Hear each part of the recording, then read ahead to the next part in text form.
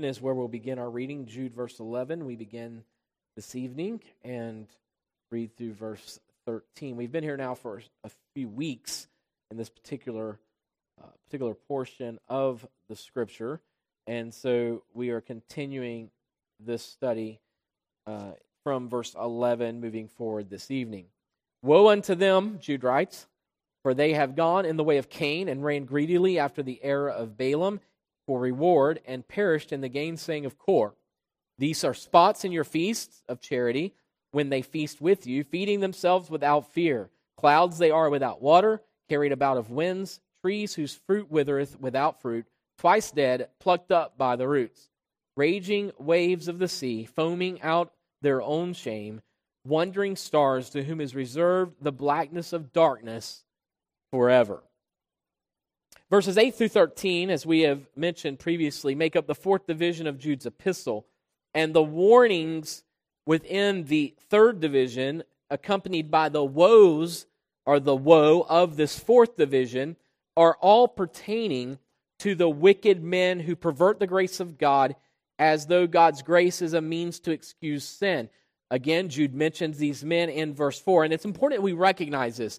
All that Jude is talking about from that point forward is in relation to these wicked men who've turned the grace of God into a license. It's into lasciviousness or licentiousness or license or freedom to sin. And so these are the ones Jude speaks of. And there is harsh warning about their end and harsh woe to them about the terror of their condition.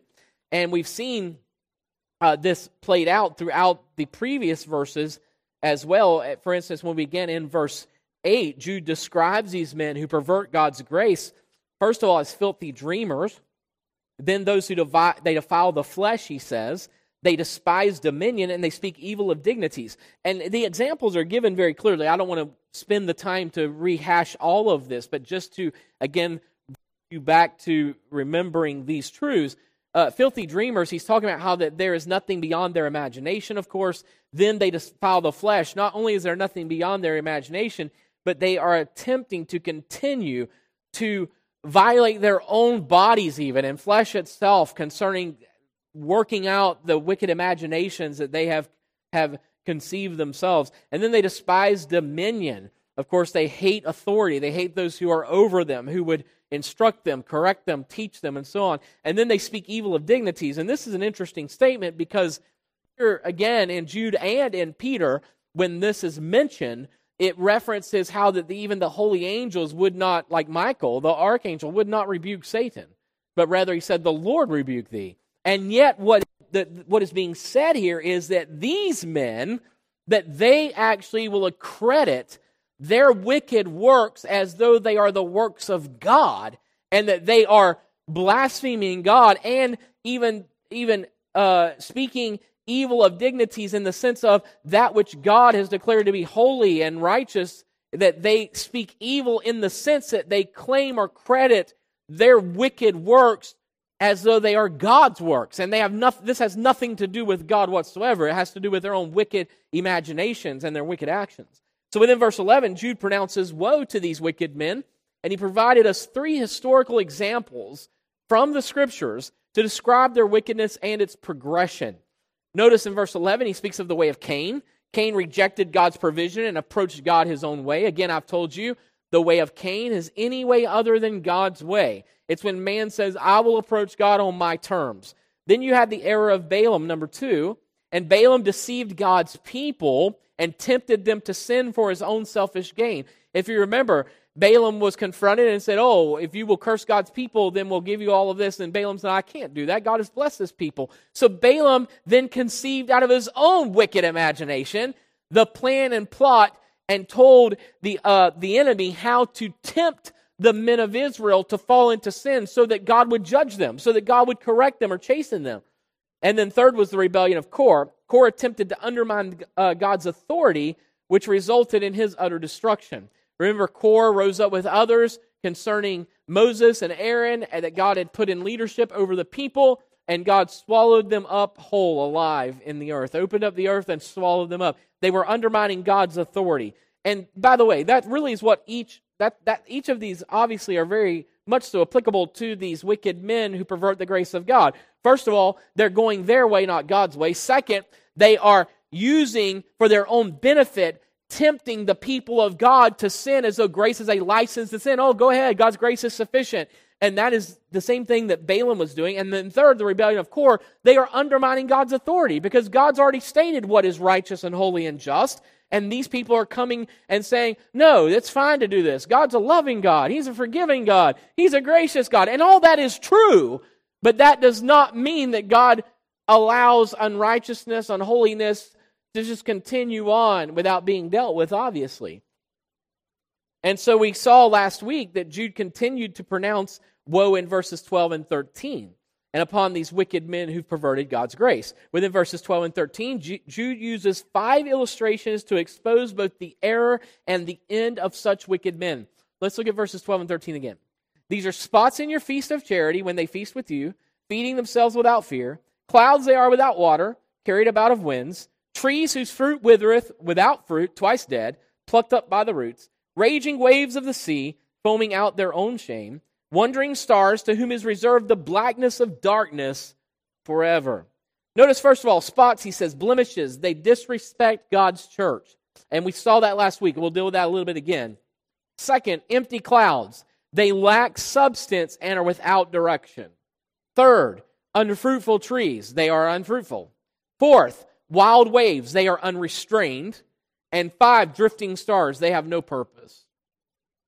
Tonight we will examine each of these, or begin to examine these 5 examples. We've already looked at the first, and we're going to continue with the second this evening, as to Jude's reason and meaning for their use to further describe the wicked men of verse 4.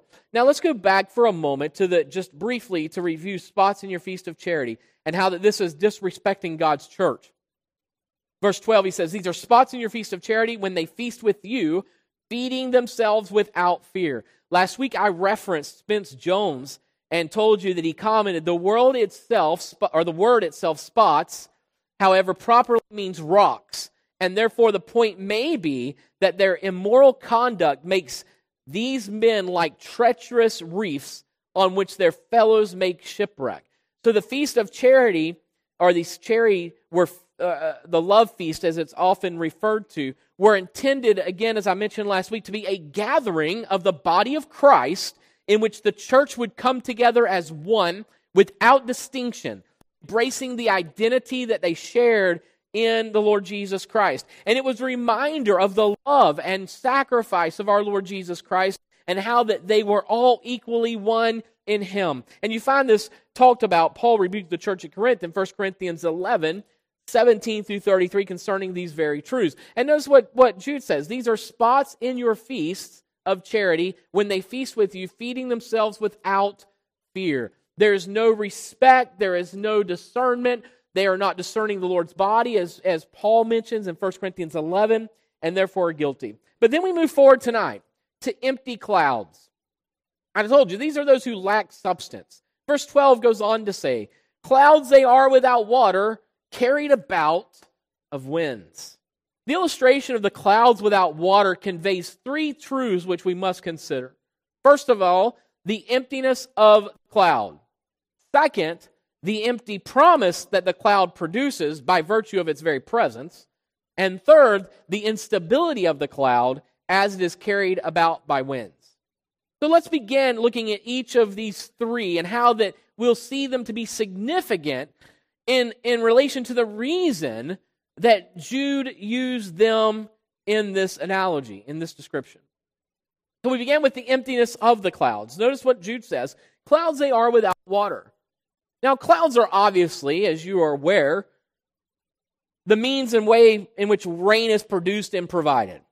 As the moisture accumulates by means of evaporation, it eventually reaches a point in which the cloud is unable to hold the moisture and rain is produced. And as we often say here in Florida, the bottom falls out, because that's exactly what happens.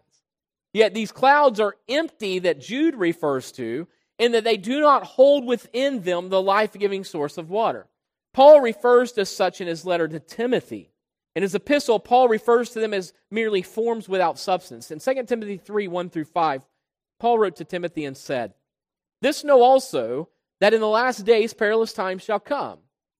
For men shall be lovers of their own selves, covetous, boasters, proud, blasphemers, disobedient to parents, unthankful, unholy, without natural affection, truce breakers, false accusers, incontinent, fierce, despisers of those that are good, traitors, heady, high-minded, lovers of pleasures more than lovers of God. Now look at verse 5. Having a form of godliness, but denying the power thereof. And then Paul charges Timothy by saying, from such turn away. Now notice the description of these men which are mentioned. By the way, let us be aware of this. In Jude's day in which Jude wrote, we're still talking about first century church. Right? First century church. This is the brother of the Lord Jesus Christ, right? And so we are aware that this is first century church. And he's describing these men who pervert the grace of God in such a manner. Now we come to 2 Timothy and how quickly we are to subjectify this passage and to look at it and say, okay, well, in the last days, and boy, we're living in these last days of perilous times. Do you not understand that Paul is writing of current affairs to Timothy?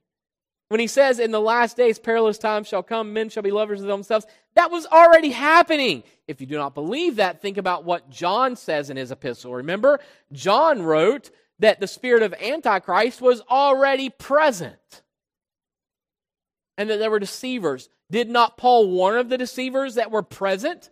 Did not Peter warn of the deceivers which were present? And now Jude and John, they do the same thing. We have to remember this, and just to prove it to you, if you recall back in Acts chapter 2, at the time of the day of Pentecost, when the church is birthed, you remember Peter began to preach. What did he say?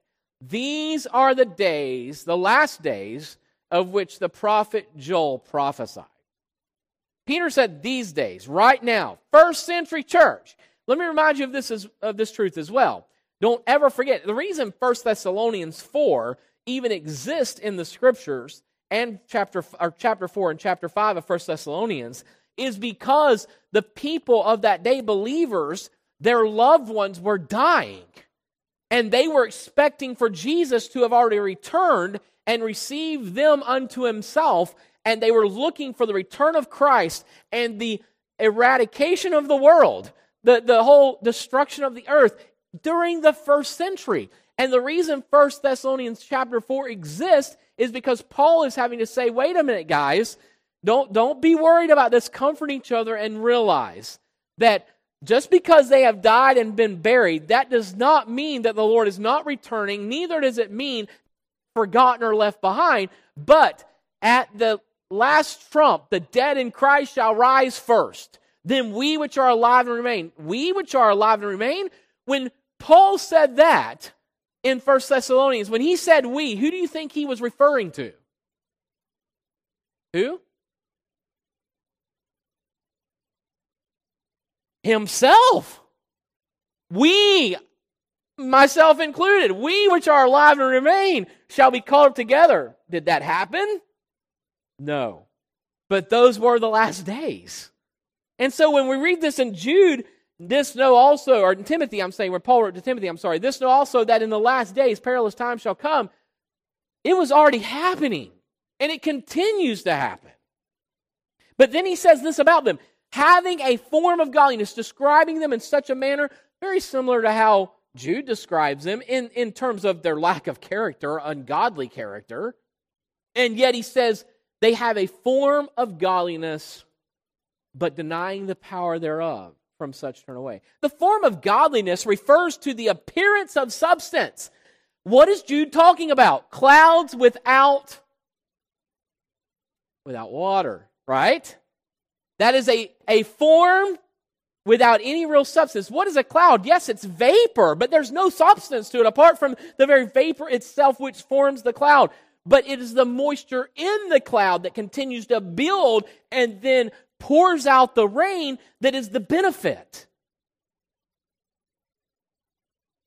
So here he's saying that they deny the power, referring to the absence of the source and essence of substance.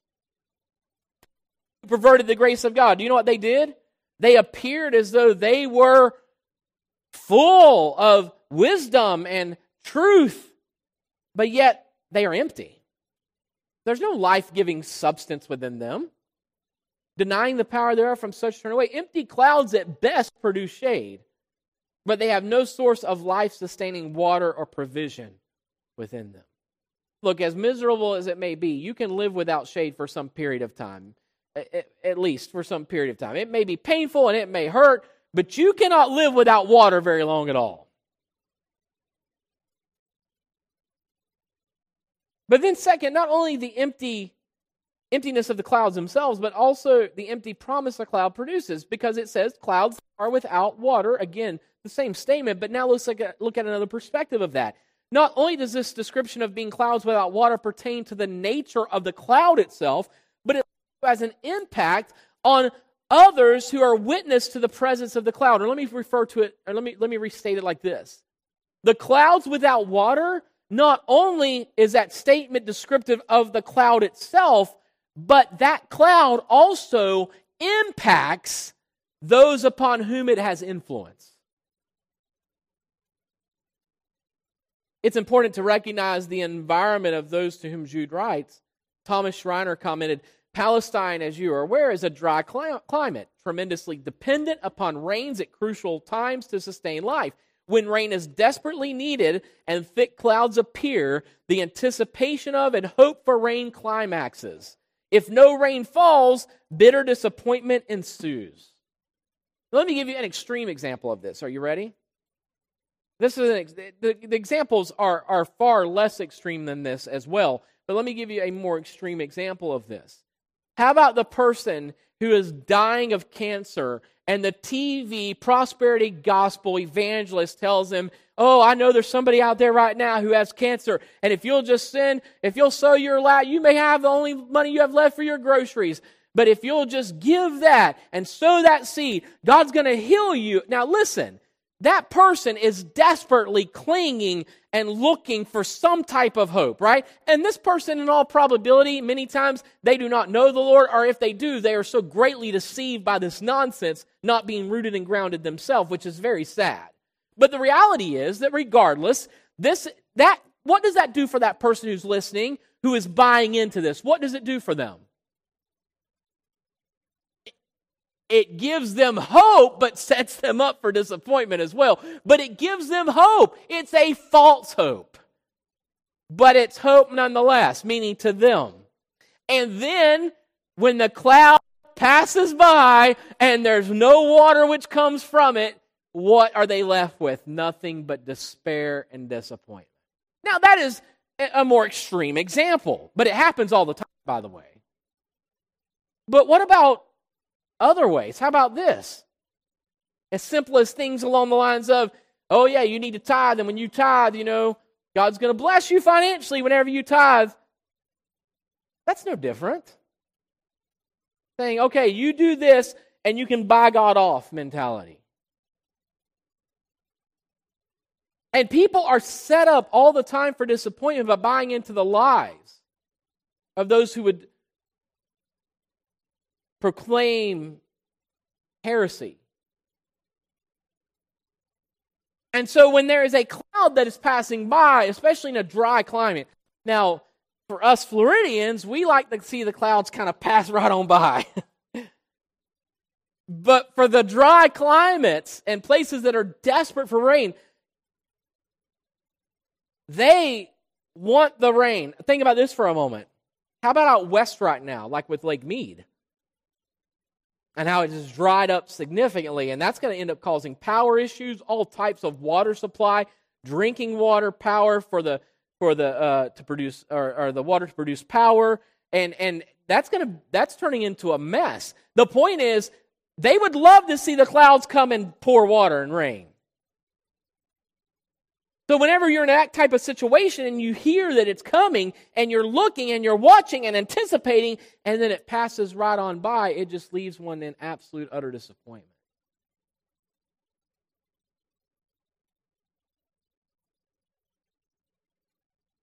So if a cloud formed in the sky, it formed a certain anticipation of an outpouring of the water or rain, yet these clouds, although promising in their appearance, never delivered on the promise.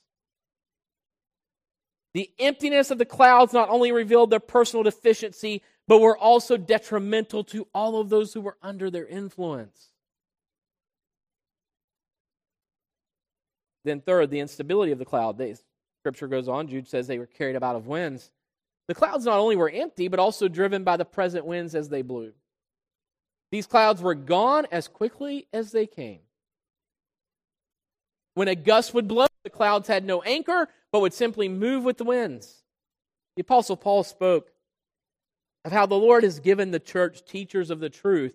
So, Ephesians 4:14, that we henceforth be no more children, tossed to and fro, and carried about with every wind of doctrine, by the sleight of men, the same people Jude's talking about, and cunning craftiness, whereby they lie in wait to deceive. And why do they do it? Because just like Balaam, they're greedy for their own benefit.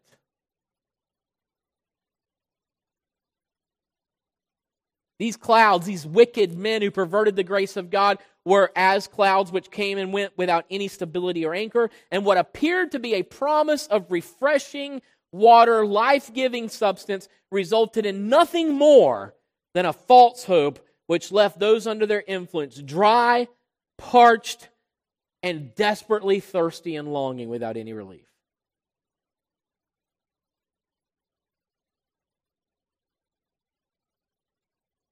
Look how far the church has come today and removed itself from proclaiming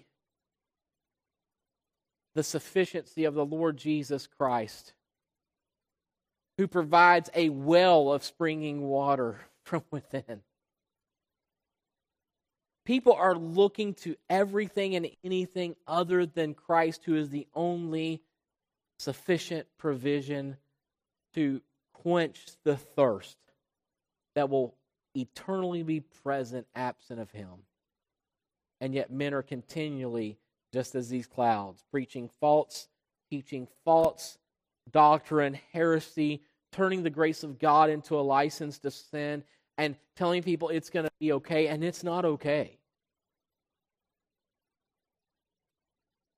Third, unfruitful trees. Let us continue in verse 12.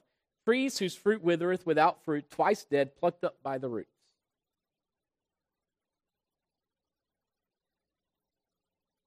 You know what? We're going to stop here. We don't have time to finish this. We will just pause here. But let me say to you, as we, Lord willing, we will pick this up when we return. But let me say to you that everything Jude is speaking of in this passage, let's not forget the thesis of his statement. What is the thesis of the epistle? Verse 3. What is the thesis?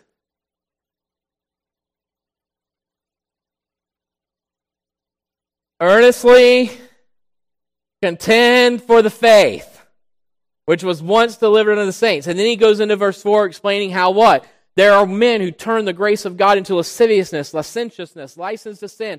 And from that point forward, he is just describing and warning against these men. So what are we to do? We're to hold fast the faith. We are to be rooted and grounded in the faith, lest we also be deceived, such as those who are under the influence of the empty clouds, of the unfruitful trees, of the wandering wild waves and wandering stars. So all of this still pertains to the thesis statement, contend, earnestly contend for the faith. Be rooted and grounded and engaged in the faith, that you might engage the culture and the church with the truth. Because there are many who are coming in deceiving, giving all of this false hope. And notice something, the false hope is always materialistic and physical, not spiritual. But we have hope that's eternal and spiritually in Christ. Here's what you have to remember. And I don't know why this is just so, well, I do know, because of the deception of Satan and wicked men who pervert the grace of God and pervert the truth of God. But remember something. No matter how healthy you may be, no matter how rich or wealthy you may be, No matter how long you may live, no matter how happy of a life you may possess, you are going to die. It's inevitable. Are you following me? So what could someone possibly offer you to resolve or to answer that problem? There is no answer apart from Jesus Christ. Because even as those who know Christ, we will still die. But here's the difference. I've shared this with you before and I'm finished. You will either be born once and die twice, or you will be born twice and die once. There is a physical death we all will face, but there is eternal life for those who know the Lord Jesus Christ. This is the answer, because you're going to die. So all of this false hope and false sense of hope that is being propagated out there, it is never dealing with the eternal spiritual problem that exists. And that is something that is eternal that will never go away. And the only answer to that problem is God's provision of Jesus Christ alone. For if a man eat of that bread, if a man drink of that water, he will never hunger or thirst again. Let's pray together. Father, thank you again for the